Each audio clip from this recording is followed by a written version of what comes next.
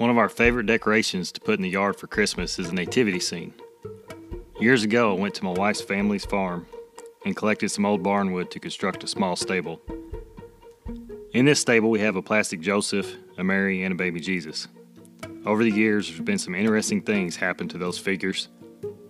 This is Pottscast, and I'm John Potts.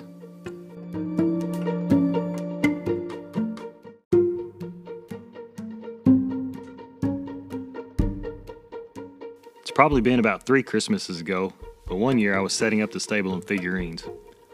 Same story every year. Grab the kids' wagon and load up the panels for the stable and wheel them around front. Unload those things and drag the wagon back to the building in the backyard to collect the plastic Holy Family. Without fail, as I would attempt to maneuver the wagon around front with the barnwood walls and ceiling panels teetering over the edges, one or all of them would slide off, and I'd heave them back onto the wagon, singing Christmas carols all the while. On this particular day of decorating, I put Jesus, Mary, and Joseph in the little red wagon, and the 4 of us took the journey to the stable. I see my neighbor as I come through the gate of the backyard. Pay no mind to me, just doing my poorly reenacted version of Joseph and Mary's journey to Bethlehem. Didn't have a donkey, so my sun-faded plastic little red wagon will have to do. We arrive at the stable and I begin to unload the figures. I notice Joseph feels like he's put on some weight. One year I had a problem with the wind knocking down Mary and Joseph, so I put a couple of bricks in the bottom of them so they could survive the season without falling down every day. But something else was going on with Joseph. I flipped Joseph over and he was chock full of dead grass, twigs, and scrap paper. At this point, I was bewildered. I began the chore of removing all this stuffing, and not too long into it, I can feel something moving inside of Joseph. I jumped back to see this huge possum emerge from the cutout in the bottom of that figure and take off down the street. A couple of my kids were outside and they were cracking up. I couldn't believe it. Apparently, I disturbed the possum's nest that he had made over the course of that year. Little did we know that we'd have more adventures involving the Holy Parents. Fast forward to this past December, and I'm at work when I get a text from Rita telling me Mary is gone.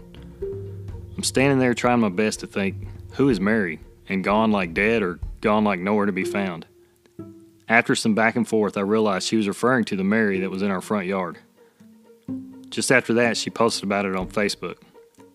One of my wife's friends had another friend post about finding a plastic Mary figure in the parking lot of a nearby grocery store. So Rita's friend picked up Mary and set her on her porch. That night when I got home, I looked at our security cameras and learned that at around 6 p.m. on the previous night, a car had pulled up in the cul-de-sac, the passenger hopped out and stole Mary. Then, shortly after Christmas, very late at night, my oldest daughter heard someone outside her window. Someone had pulled up, jumped out, and started knocking over decorations. They lifted Joseph and took off down the road. My wife wasn't having any of this, so she decided we needed to give chase. She and I, along with the 2 oldest girls, take off through the neighborhood looking for them. We end up in the parking lot of that grocery store where we found Mary. There were a couple of cars parked in the far end of that lot. My wife told me to drive over there so she could interrogate them. She briefly explained the situation. One of the people asked, "Joseph? Who's Joseph?" She said, "You know, Jesus' dad. Do you know Jesus?" They weren't of much help, but at least my wife was able to witness to them. We took back off through the neighborhood, and on the way home, we began to realize the kidnappers had escaped. But then, we saw Joseph in the middle of a 4-way stop in our subdivision. So, we grabbed him up and brought him home.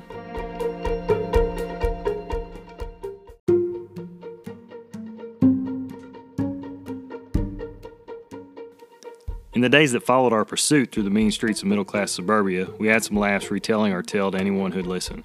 My friends at work were emotionally invested. They had to know the latest developments in the case. I also learned I don't ever want to cross one of my girls. They were ready to booby-trap the living daylights out of our manger scene. We all had a good laugh imagining if those 2 highlights in Joseph's time with us had coincided. The thought of a possum crawling out of Joseph's southern port while he's being thrown into a car made me laugh every time.